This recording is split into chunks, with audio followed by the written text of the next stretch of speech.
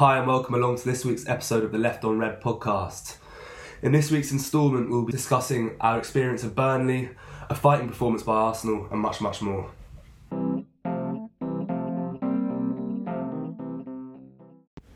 Right, so this week both me and Harry were in attendance of possibly the worst away game of the season. Yeah. I'd say it's as I wrote in my article, the new Stoke. No one wants to go to Burnley. It's a really, really difficult trip. It's a really difficult ground to visit and team to play against. It wasn't pleasant, let's put it that way. Well, we started the day 7 a.m. at Highbury Islington Station. Yeah. Miraculously. I don't know how, we've both been out the night before as well, so I don't know how we rose up. Yeah, that was the sort of the main achievement of the day, I think. It was massive for both of us, to be fair. Yeah. And then made it to Hitchin. Decided not to... If anyone doesn't know where Hitchin is, it's about 15 minutes from Stevenage. Yeah. Decided not to buy tickets from Finsbury Park because there was nowhere to buy tickets from. We also, at 7am in the morning, didn't really contemplate the idea of having to purchase tickets for a train, as inner London boys. Yeah. Sort of... And that didn't go well for us, did it? No, not at Hitchin it didn't. They looked at us as if we were some sort of... Yeah. Got a fine there. Yeah. But made it there. Then Lathy came and picked us up, and we embarked on our journey to Burnley. It's quite a long drive, isn't it? It was a very, very long drive, but it didn't feel that long. We were just non-stop talking about the Arsenal. Yeah. No, I'd say about an hour before we got into Burnley, then we all realised that, we need to win today. But at 1 o'clock, so it was a 3pm kickoff, I just started shaking the back of Lowell's seat in the car. The nerves started kicking in, and it wasn't enjoyable. Yeah, we got there. We got to the cricket ground just behind the away section at Turf Moor. That was actually quite nice. I'd say that's probably the nicest place that I saw in Burnley. Yeah, probably nicer than the ground itself. Yeah, drove right through the town centre. Not much going on there. No, it gave off desolate vibes. Yeah, it was very, very dull. Yeah. But yeah, cricket club was decent. It was nice, you could get a beer, get some chips. Yeah, although the queue was about half an hour, so we sacked that off. We did sack that off. We did get chips though. We did get chips, and the girl at the chip shop couldn't figure out that the change from the chips cost £5.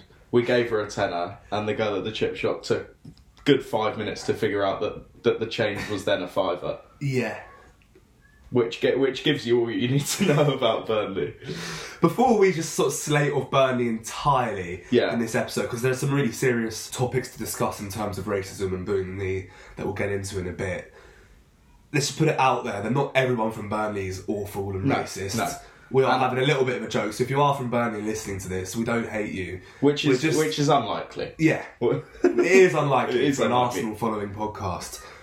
Yeah, well, there might be some nice places in Burnley that we haven't seen. The bit like sort of the backdrop of sort of the hills, but I wouldn't know if that was Burnley or not. Yeah. And, the cricket club was nice. The cricket club was lovely. It was nice grass, there was some nice seats, it was nice weather. Sun was out as well. It was perfectly fine. Yeah.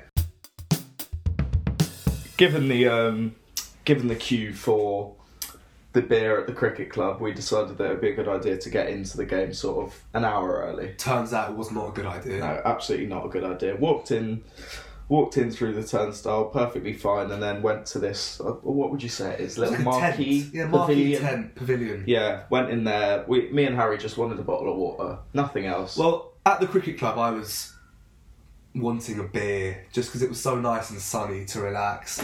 But as the game gets sooner, I sort of wanted to focus on it, and it was really then beaten down with heat, and I just wanted a bottle of water, so we've sort of joined not that long of a queue, to be honest. No, not that long of a queue. You'd expect it to take maybe 5 minutes. That sort of a queue took about half an hour. There were 3 servers at the front who, fair enough, they couldn't give the fans cans, which, I mean, given what happened at the end of the game, was probably quite a good idea. Absolutely. But the servers were insisting on pouring the pints themselves, which they didn't seem... With a really awful technique. Yeah. They didn't tilt the glass at all to get it onto a side. There were some very upsetting pints. Poured them upside down. Yeah, and just sort of let them be. Yeah, left the can, and there are a few people getting a bit leery in the line, not happy. There was a few comments which perhaps crossed the line, but yeah, when you're working at a football ground,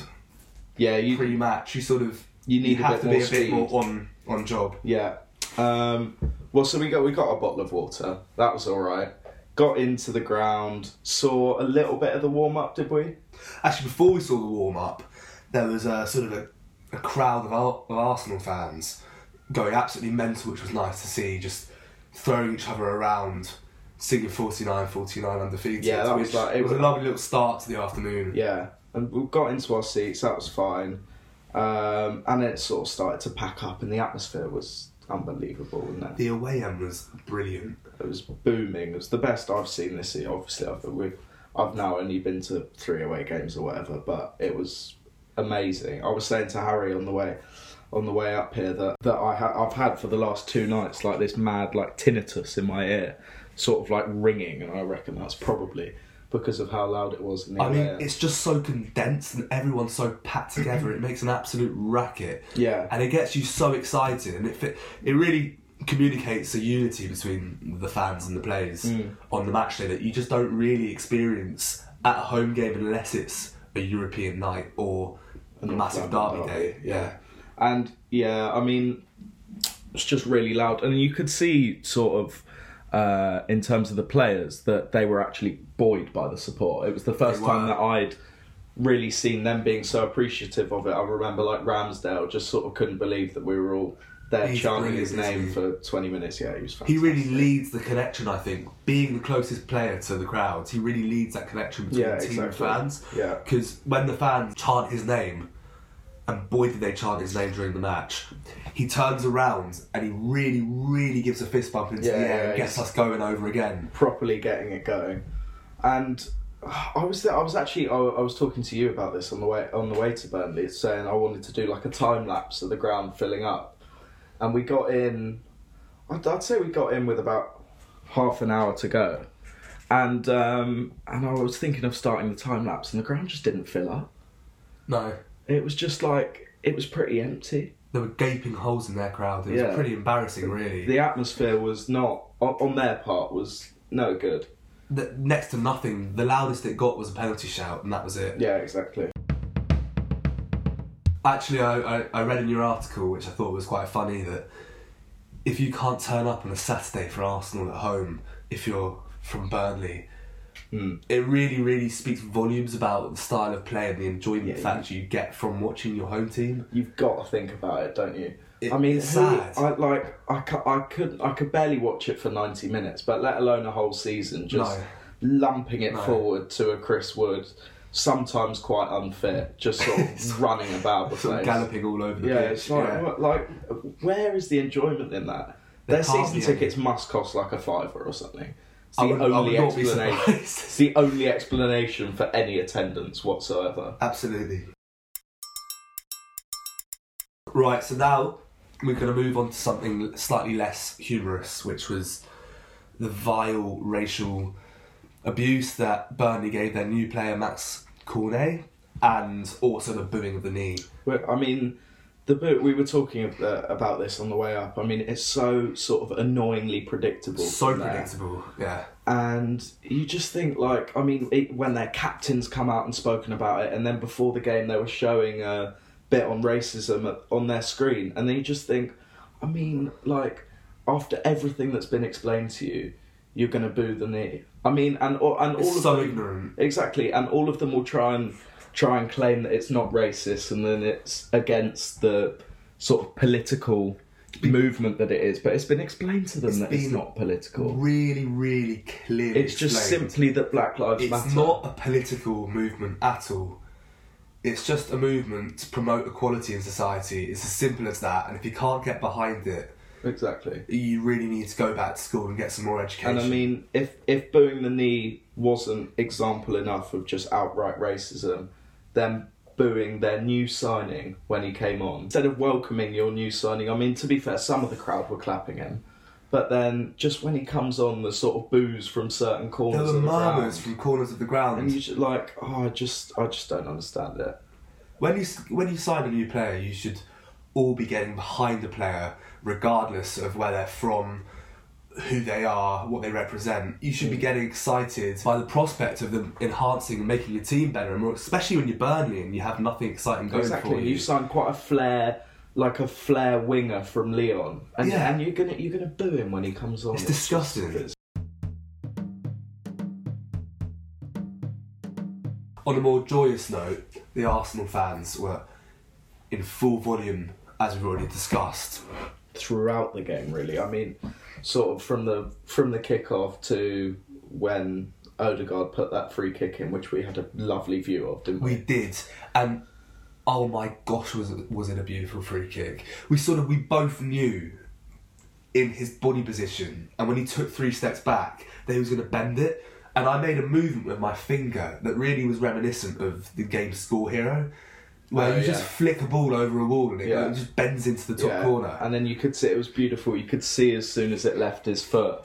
I mean, as soon as he kicked the ball, we all went nuts. I almost didn't bother focusing whether it was going to hit the back of the net or not, because you got this sense of magic that it was going to nestle in the back of the net, and everyone just went mental straight away. Yeah, and it's one of those goals that I just love, where you just got everyone hugging everyone in the crowd. It was mental. Yeah, it doesn't matter whether you know them or not. You're haven't necessarily been speaking for the last half an hour to them, but as soon as the ball hits the net, bang, you're all over them in a bundle. It's brilliant. And then the next 60 minutes were they were a fight. I mean, I thought maybe we might have gone and kicked on and sort of tried to batter them. It didn't work out that way, which it rarely does at Burnley. But I mean, the crowd really fought, and so did the players. Every single block and every header was responded with and it was cheer or a chant. And there was some brilliant chants throughout the match. Exactly. The Saka and Smith Rowe one, a personal favourite. I mean, when I got back at sort of 1 a.m, I went to bed listening to it on repeat to fall asleep. It just made my day. It's beautiful. It's so nice to hear the Arsenal fans come up with a chant that's a bit unique. Yeah, it's an actual, it's a song. It's not just Arsenal. Yeah. It's lovely. All right, well, shall we dive into your tactical segment for the day? Let's do it.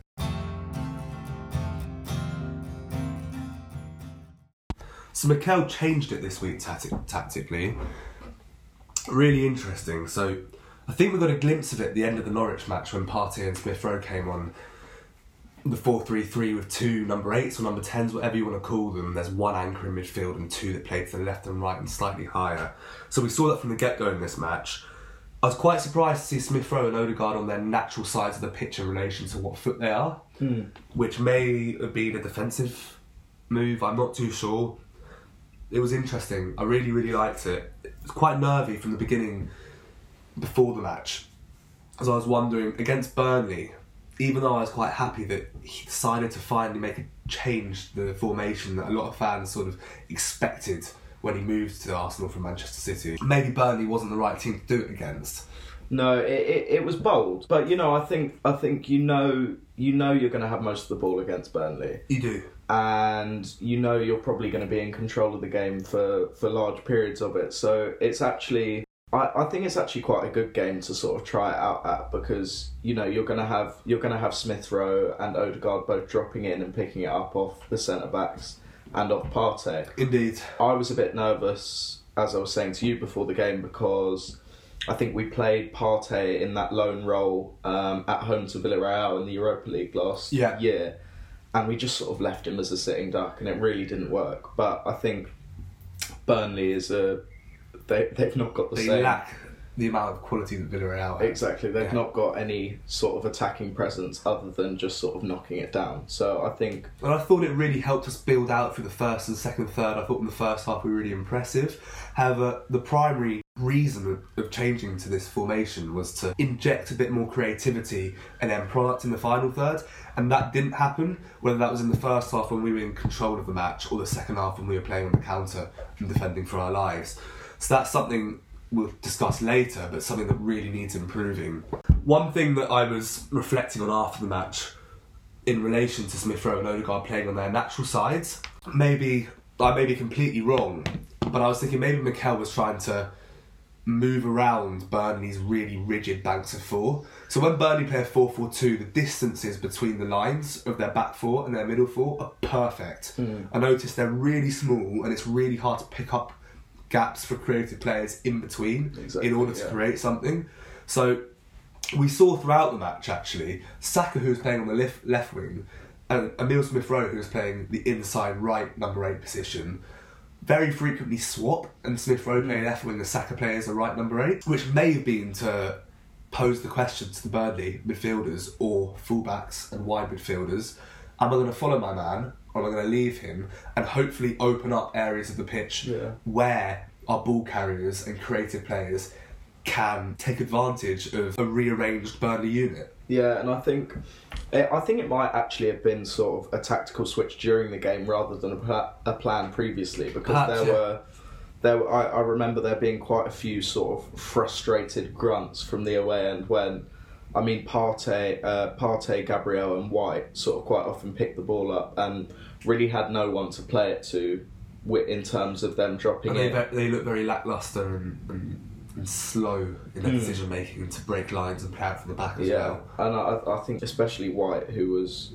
you know, he wasn't necessarily the £50 million ball playing centre half that we signed him as. No, he wasn't. He was more impressive in his aerial abilities in that match, which is not what we signed him for, than his ball playing abilities. But I mean, it's certainly welcome. There were quite a few times where the ball was pinged long to Wood, as it always is. Yeah. But he'd get in front of his man. His anticipation was good. Yeah. Just going back to sort of the fluidity and rotation within the team in this 4-3-3, Saka also didn't just swap into midfield with Smith-Rowe. He also swapped a bit with Aubameyang and played as a striker, a false nine, whatever we call it. And Aubameyang was then playing on the left in that sort of channel that he loves to run in behind into.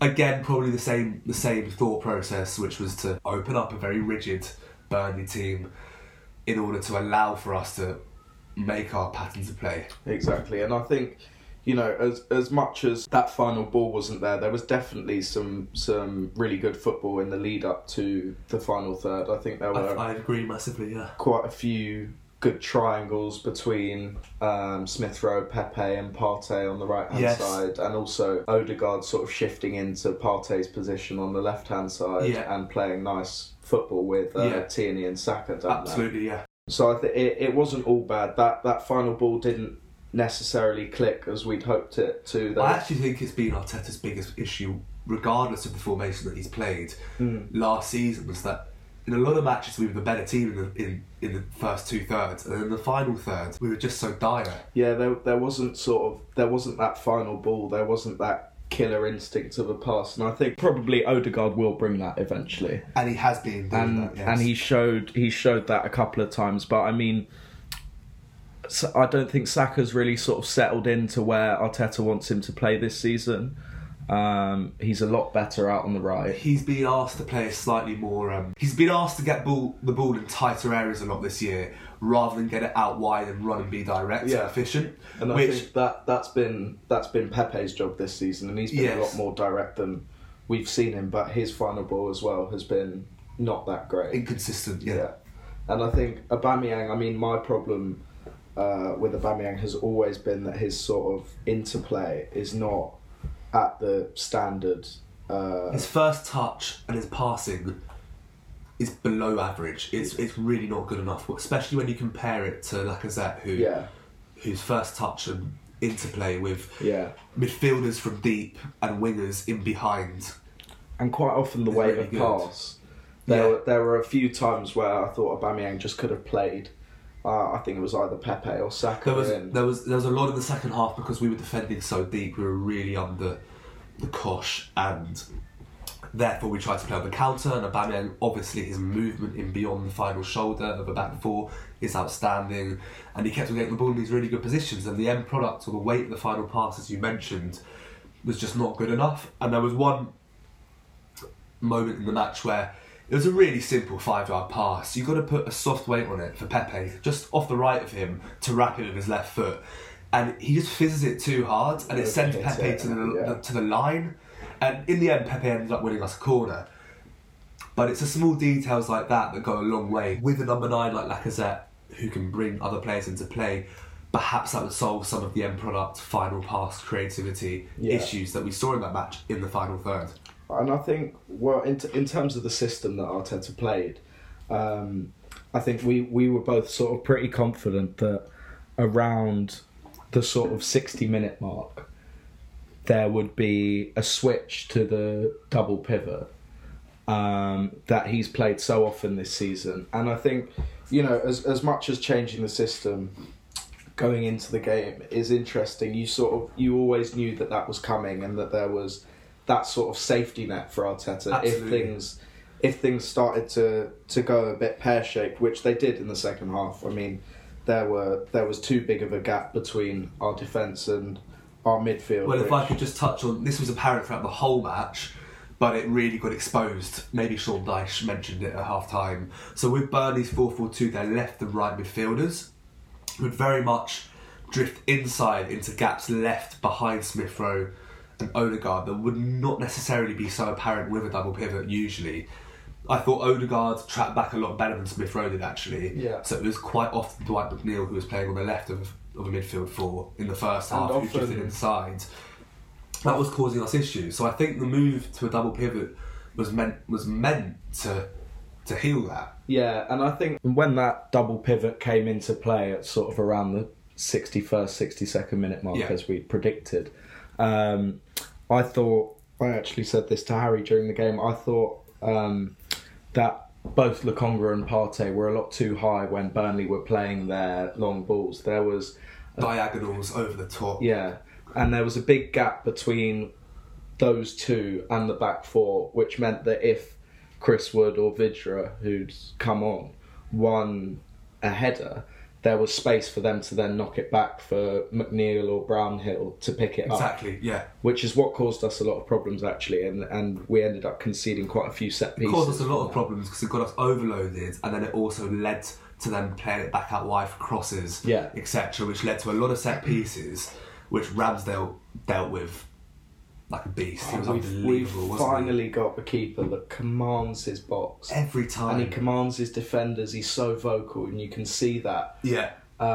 Which is just so nice to see, and something I haven't seen from an Arsenal goalkeeper for a long, long time. He was really, really impressive. And just before we touch on Ramsdale's performance, go back to the point about the double pivot being too high. Maybe that correlates to the fact that Mikel told us after the match that Partey had cramp. He's obviously returning from an injury. Yeah. I actually thought when Ainsley came on and joined the double pivot with Sambi, I thought that the distances were slightly better.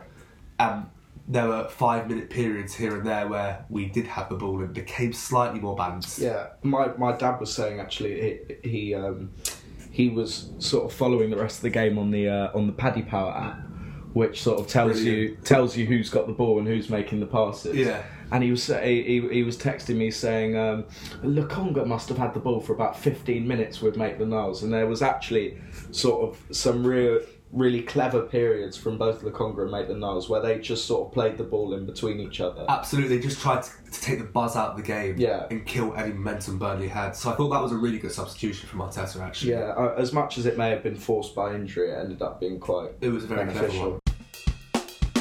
One thing I wanted to point out, which was really apparent back in the first half, was that, so when Burnley play a 4-4-2, one tactic they like to use is one striker peel off into a channel, which then allows for a lot of rotation inside the box to put crosses in. Yeah.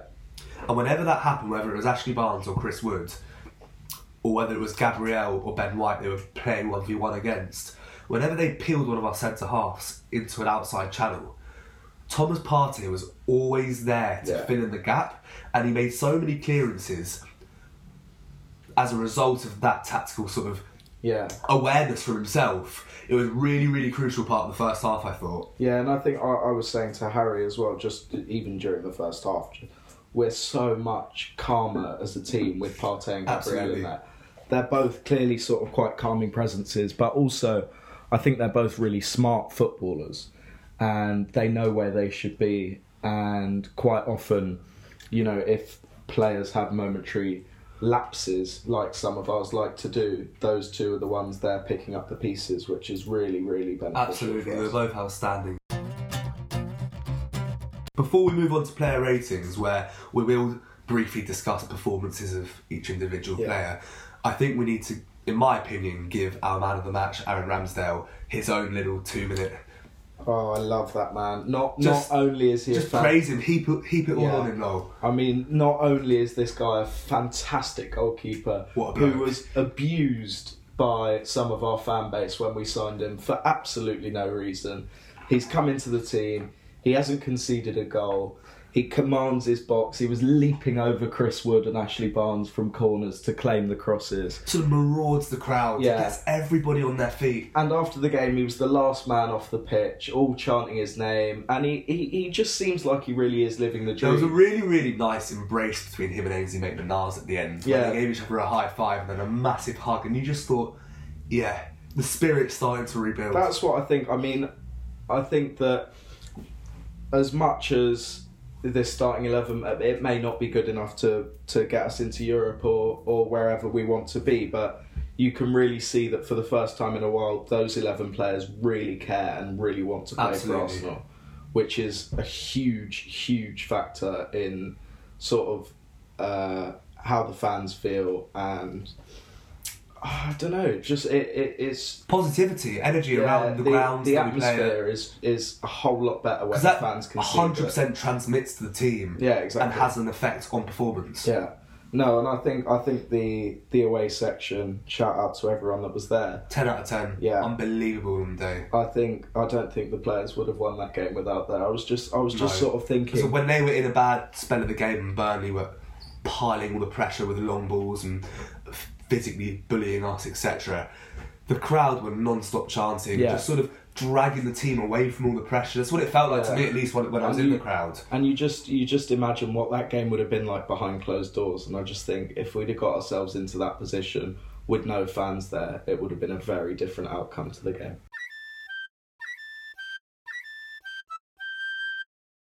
Now moving on to the fun part of the episode, starting with player ratings. All of it's fun, Harry. All of it is joyful, but when we really get to this part, it's all fun and games. Yeah, it's a bit more serious at the beginning, still fun. Yeah, but we move on to the good stuff now. All right. So player ratings, starting with my man of the match, Aaron Ramsdale. I'm giving him a 10.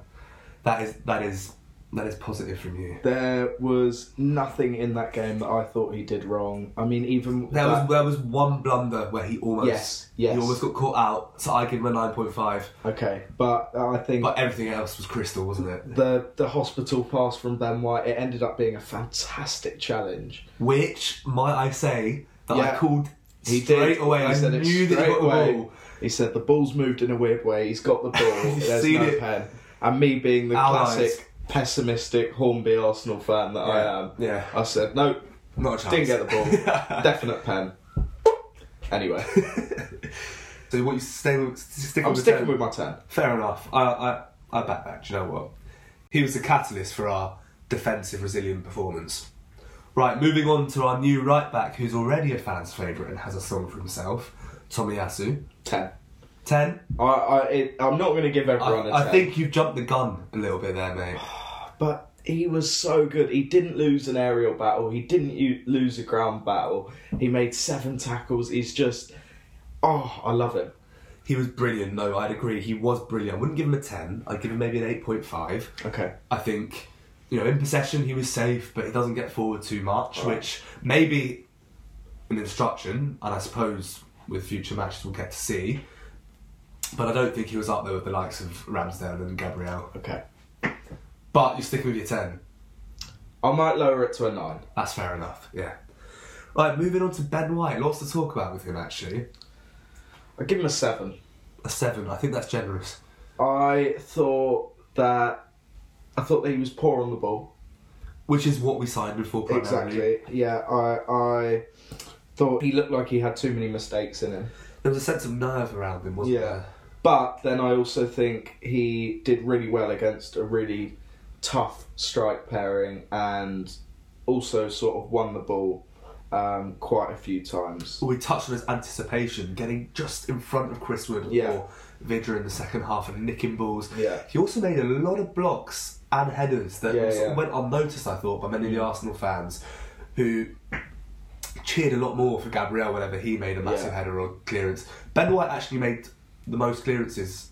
Oh, really? In the game, yeah, he made 6 headers. Wow. Which was more than Gabriel, but there was that sense of mistake or nerve in him which ended up happening, which Ramsdale got him out of trouble with. So I thought a mixed performance. Right, Gabriel, who's outstanding in the match. Give him a 9. I thought Gabriel was fantastic. I mean, he just sort of, he fills you with confidence. He's one of those centre halves that's just, he's really big, he's got a presence, he can win the ball in the air, but he's also really, he's actually quite good on the ball. He's improved on the ball. I remember at the end of last season, he was doing all these long straight diags that went out of play. Yeah. But this season, he's been much more clever with his passing. Right, left back, Kieran Tierney.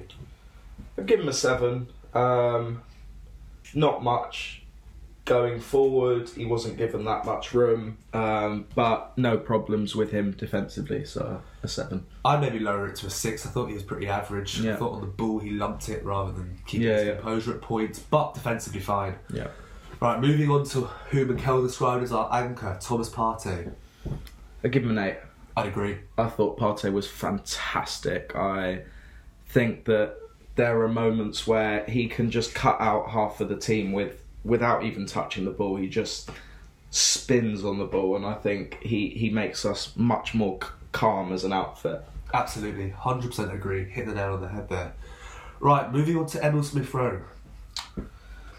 I'd give him a 6. Again, there were glimpses of brilliant first touches and being able to drive with the ball, but again, as most of the forwards, his final ball deserted him throughout that game. And his finishing. Yeah, and his finishing. He had one or two chances as one on his left foot inside the box where he's essentially just passed it to the keeper. Yeah, it was quite tame. He needs to work on his finishing a bit because his movement's excellent, his creativity is excellent. So if he adds that to his game, it will really take him up a level, in my opinion. Right, and his counterpart in midfield, Martin Odegaard. Give him an 8. I'd agree. I thought Odegaard again was really, really good. His first touch is fantastic. Class, isn't it? That free kick was brilliant. Just a moment of magic that is quite often necessary in those sort of games.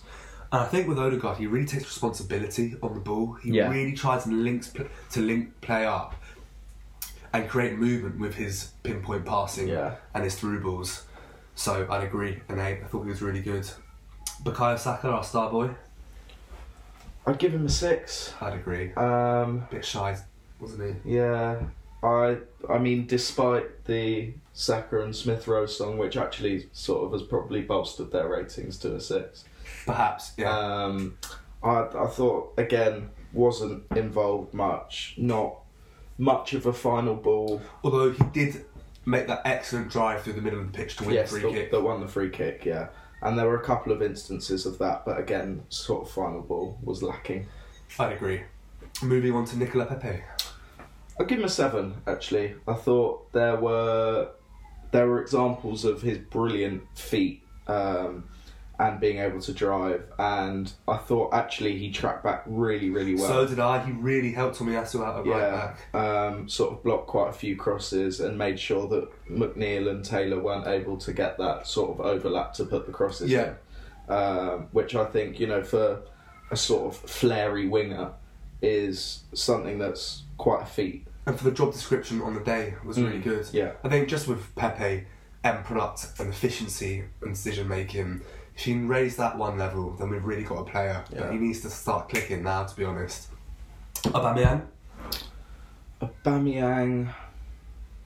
again, I'd give him a 6. I'd agree. I think that might even be a little bit too nice. Maybe, yeah. 5.5 for me. He wasn't involved too much, and when he did get involved, there were some poor passes and poor decision making. So great movement, as always. Yeah, really good movement, but again, just not good enough on the ball for me. Quickly, mate, let's just do the subs. Albert Sambi Lokonga.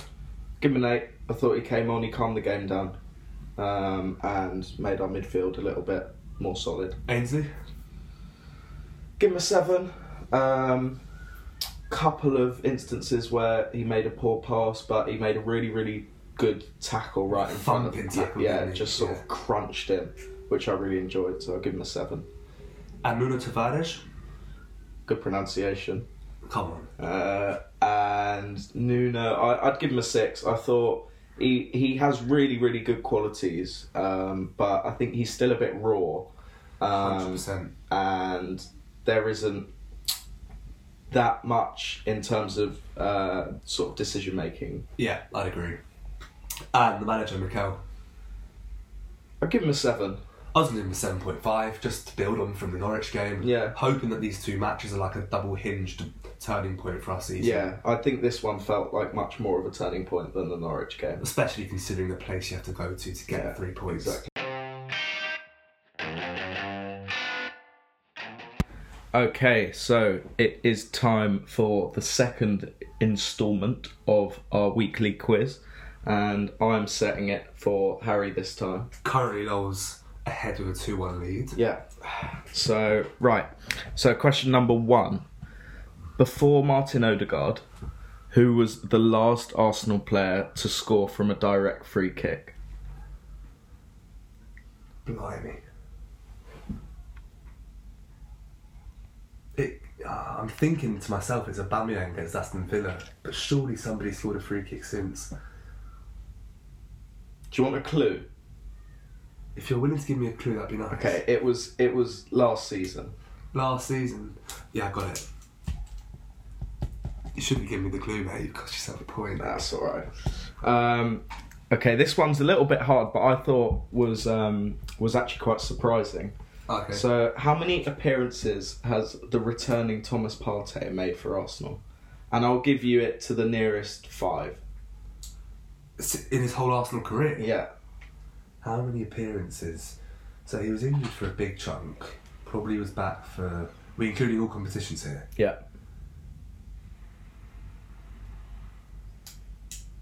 I'm going to go... Okay. I'm going to go... Cool. Okay, and the last one. I'd like you to name all 10 goal scorers from the 2 5-2s against they who shall not be named. Against those spuds down the road. Yep. All 10 goal scorers from 10 goal both scorers. 5-2s? Yeah. From Arsenal's side, right? Yeah. Okay. So, name the 5 from the first 5-2 and then 5 from the second 5-2. And it has to be in those 2 orders? No, it doesn't have to be in those 2 orders. And obviously, there were a couple that scored multiple, so... So are there actually 10 goal scorers? No, there aren't 10. Okay. There are 8. I've stitched you a bit with the questions here, I'm not going to lie. The last 2 haven't been the easiest. No. But I'm going through it methodically. I think I could get this. Talk us through your thinking process here, Harry. I'm just hoping I'm remembering the right games. I mean... That's your thinking. If that's your thinking process, I think you might be in trouble. It's not looking too bright. You're just hoping. I mean, I know that remember. Van Persie scored a beautiful goal against Spurs in one of them. But was that a 5-2? Yes, it was a 5-2. Right, okay. I need 2 more. This is not looking great. Right. Oh, hold on a second. You should really be getting this, to be honest. You think? Yeah. Come from a lad who... Did you attend these matches? I attended one of them. Okay. I was a bit young, and the first Spurs game that I went to, we were 2-0 up at half time and we lost 3-2, and I saw a fight on the way home, and I vowed that I wouldn't go to a Spurs game again. But obviously that has not been the case. Absolutely. Right. Are you locked in? I've locked in my answers. Okay, so last direct free kick scorer Was Willian at home to West Bromwich Albion. 1 point to Harold, makes it 2-2. How many appearances has Thomas Partey made for Arsenal to the Bit of a nearest random 5? number here. I've gone for 32. He's made 19. 19. 19 appearances That's in all not very competitions. many. No. Are you sure you got that correct? Yeah. Wow. He's had a lot of injuries, hasn't he? Yeah. Okay, and all 10 goal scorers, but there are actually 8 from 2 5-2s. So my logic here was basically to go with anybody that I remember scoring against Spurs, whether it was necessarily in those matches Okay. or not, Alright. in a time period of about 6 or 7 years ago. Okay. So I've gone for Van Persie, 1, Bakary Sagna, 2, Rosicky, 3, Giroud, 4, Walcott, 5, Mertesacker, 6, Kieran Gibbs, No, I've spoiled it right to the death. And my last one was going to be Santi Cazorla. I've got 7 out of 8. You've got 7 out of 8. Gutting, I'm afraid that's not good enough for the point. Only the highest standards round here. Kieran Gibbs. I do remember the goal you're talking about, though. Mesut Ozil's just absolutely done a beautiful little chip. He scored to make it 1-1. Yeah. And the game finished 1-1. It's a different game, isn't it? It's a whole different game. So go and put me out of my misery. Who's the 8th? The 8th was Lucas Podolski. Oh, what a man. In the second 5-2. Right, so... I'm absolutely gutted. It is now... So you got 1 point, I got 2. To you. So it's 4-2. Okay. You might have to step up the difficulty next week. Quiz. I think there was a definitely distinction between our questions in terms of difficulty.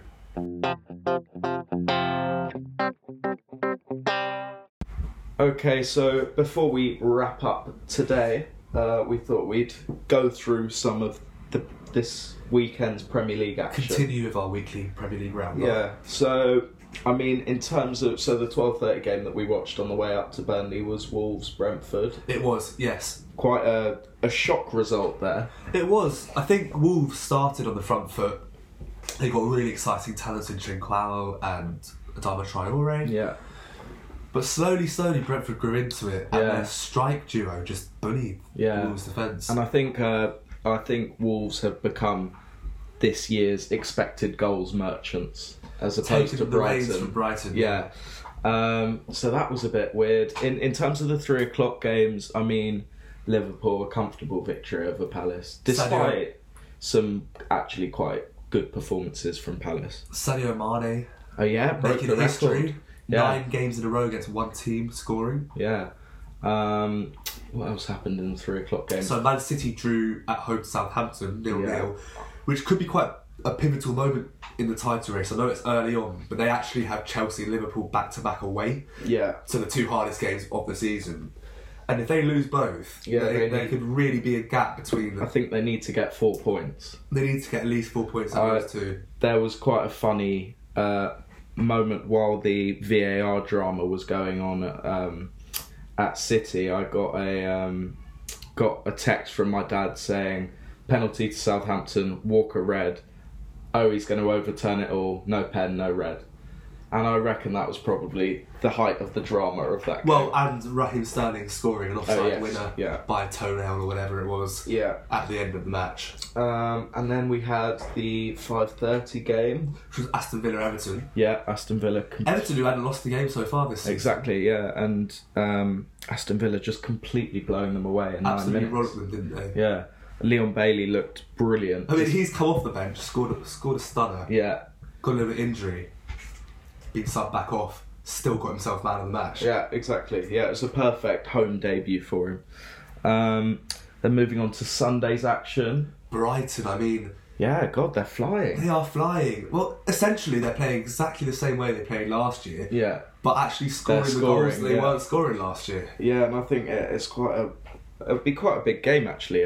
We're going there in a couple of weeks' time. We are, yeah. So I think that'll be quite a lot tougher than it looks on paper. There were a couple sort of VAR decisions in that game that I didn't agree with as well. I thought Ndidi's goal was fine. Yeah. But anyway, that's the way it crumbles. That game finished 2-1. Moving on to West Ham Man United, which sent my stress levels through the roof, by the way. Because United keep on grinding out 3 points from performances which don't necessarily deserve 3 points. They did have more of the ball, but West Ham had great chances which they squandered. There was one where I think Fornals or Ben Ramos nabbed the ball off Harry Maguire by a byline and cut it back for Bowen, and Varane makes an unbelievable block. Yeah, and I mean, we said this during the Euros as well. Bringing a player on to take a penalty. Oh, I was sitting there is never a good idea. In front of the TV saying it's absolutely a miss, and I thought, am I being a bit pessimistic here? No, it's absolutely going to miss it. It's never You don't bring on a player that hasn't kicked a ball all afternoon. Exactly. To take one kick. He didn't warm up. At the game. I mean, Jose Mourinho said this just before the penalties were being taken in the Euro final. He said it's really hard to bring players on for penalties, and I think we saw that both in the Euro final and yesterday. But quite poetic that Lingard was to score the winner. sort of quietly quite pleased for him. I quite like Lingard, even though he nearly rocked at the Emirates, which was that was disgusting. annoying. But after his openness with his mental health issues, etc., I've quite enjoyed his rebirth at West Ham last season. It's a shame that he scored, but... and then the later game, Chelsea versus the Spuds. Spurs started brightly. They did. They started brightly. Interesting pressing tactics from Nuno. Really strange to see Kane on the left and Son down the middle. Yeah, but I mean, I thought we started brightly against Chelsea as well. Yeah, we did. It doesn't need much, does it? It was a sort of 5-minute period where they had a couple of chances, and then rest of the half just petered out. Couple of opportunities for Chelsea that went missing, but then the Mount and Lukaku interchange towards the end of the first half was a big opportunity. But then a genius half-time switch. Tactical switch from a 3-4-3 to a 3-5-2. Yeah, bringing Kante on just to basically prevent the press through the middle of the pitch that Spurs had in the first half. And they just came out and battered them. They ran all over them, didn't they? And I think that sort of the last 2 weeks of performances from Spurs have really given me confidence for next weekend. Well, when we're going into our North London derby, being able to go level on points with them, I was saying to you on the journey that that's possible, and wouldn't it be the most Spursy thing ever to be top of the league at one international break, and possibly win no more games between that international break and the next one. And the next, but I think, as much as we may not be any good, we've looked alright in our last 2 games, and I think Spurs have really come undone, and I think there's a team to take advantage of there. Absolutely. There's a sense of hope that we could batter them and really then create something special for the rest of the season to kick on with. Yeah.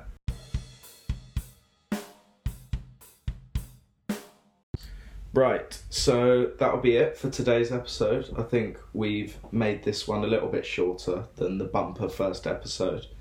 But there will be 2 games in between this podcast and our next. One at home to Wimbledon, which we hope to win quite comfortably. And then the big one. Then the big one. And we will be back for, hopefully, a happy episode next Monday. I'm not sure I can bring myself to terms of doing another episode if we don't win on Sunday. Oh God, it will be depressing.